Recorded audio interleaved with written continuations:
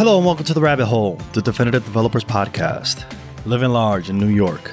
I'm your host, Michael Nunez. And today, we're going to talk about XP values, specifically communication and collaboration best practices. Hello, everyone. For those who are listening, if you're tuning in, it's been a while. First and foremost, I want to apologize on that. Things were a little hectic. But if you're listening right now and hopefully your children are safe in school, or they're in school and they are sick, so they're with you and need a lot of hugs, kisses, and soup, I hope that I could get back into the swing of things in recording the podcast.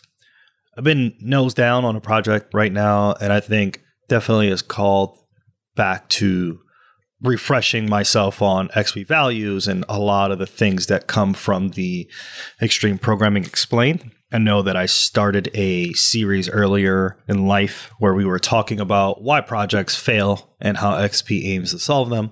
But I think right now I'm going to jump back into the values because I feel like subconsciously I've been leaning back on them and I needed to do a refresher. And here we are. Today we're going to talk about communication. Before I continue, I want to state the 4 values and the upgraded 5th one, just to give you an idea of like how one leans into the other, because I think that these values, they stand alone by themselves, but they also, you can tell that one definitely influences the other, that then helps you become a better light in that value when you are expressing these XP values in some way, shape, or form. The 5 values of XP are communication, which I'll try my best to dive into today, simplicity, feedback, courage, and respect. And one thing I want to note is that a lot of the times, even when I come back to the book to read these values, I often ask myself, communication and feedback are kind of the same thing, but they're not. And I hope to dive into that a little later in these podcast episodes. But the first value that gets called in the book is communication. So I'm going to try my best to talk about that. As the book notes, communication being something that is valuable in XP, and we don't purposely have bad communication. It just kind of appears in a project team. I know that working remotely has changed the way that we communicate, and it's another muscle that we have to kind of grow into. You know, I think about education system in America where you're always in a team of 4 in a particular building and you gotta, do a science project. Like, you're face to face with individuals, you have an idea on what to do, you're communicating on, who's going to take what task, and then you're going to do them. And XP, one of the main proponents of XP is like pair programming, right? So 2 people will be doing one particular task. But the idea of like being physically there is sometimes missing in the workplace if we're all remote, if you have the luxury to be remote, rather. But bad communication doesn't happen by chance. I'm going to read this little excerpt here. There are many circumstances that lead to a breakdown in communication. A programmer tells a manager bad news. The manager punishes the programmer. A customer tells the programmer something's important, and the programmer seems to ignore the information. And it's not like, hey, I'm going to listen to what you have to say, and I'm just not going to do anything about it. Or, hey, I'm going to tell you this bad news because I was unable to complete the task. And then the manager punishes the programmer. I think one thing I want to call out here is, as I mentioned before, how one value may blend into another. Quick example, this programmer had the courage enough to tell a manager, someone in a position of power, bad news. And it was the manager's choice and their response to punish the programmer, as opposed to encouraging them to do the courageous thing. It's not often that we share our shortcomings, so it's difficult. So when someone actually steps up to do that, we should definitely be able to commend them on that and see what we can do to address that particular problem or the bad news, right? I wouldn't think in any situation a way to address the bad news is by punishing the programmer, I don't know, through shame, through slack or whatnot. But I do think that addressing it is more important. So bad on the manager. Don't do that. It's not nice. And like it becomes a way that the team has to operate to be able to know the mediums in which you can speak to a person. How, I know in the remote sense, like how available is this person? I know on the team that I'm currently working on, I have some days that I'm out and some days that I like try to catch up on that work, in the night. And I am highly aware that a lot of the folks that I speak to are unreachable at that time. But I make, whatever decisions that are made, I make sure that I can, revert any changes and speak to people whenever I can. So how do you communicate? I think, sometimes over communication can be good in a software team.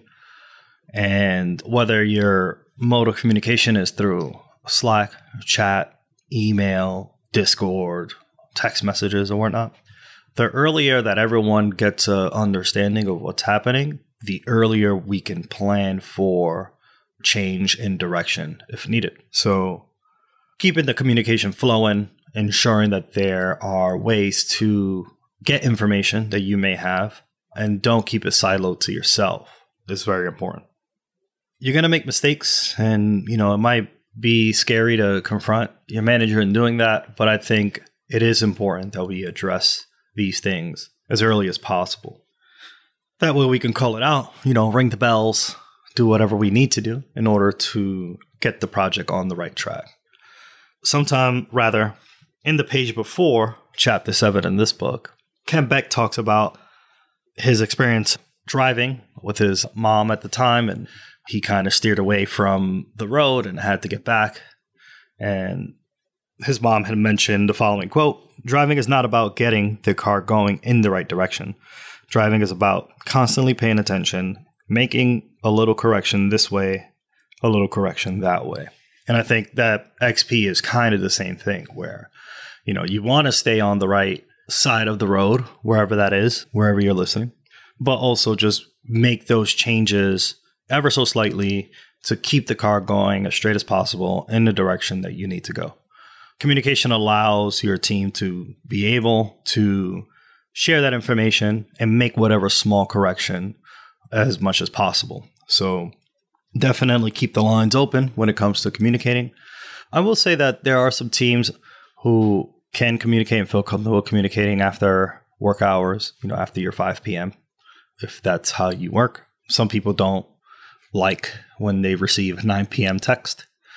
And that's something that you probably have to work with your team, definitely with like a working agreement on how we feel about communicating and the types of communication. And, if you got pager duty, then unfortunately you have to make sure that that line of communication is on all the time.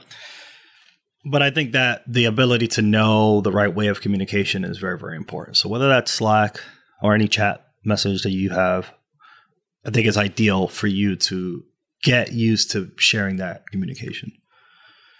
And then I think like for meetings, collaborating in meetings in terms of, using Miro, I think Miro has become a staple nowadays, whether you want to run a retro or run any kind of ceremony. You have Miro now to do that. I know there's Figma that people use as well. And, if your team is solidified and chosen a particular application, always feel free to use that mode of communication to share any information. One tip I think I've mentioned before in the past is if you're ever running a particular meeting and you need to do it on Miro, you can always type the word Miro, then the name of the ceremony or the thing you want to run, and then the word template, and chances are someone's already templatized it. Definitely take that and use that to your advantage just to find ways to increase communication with your team.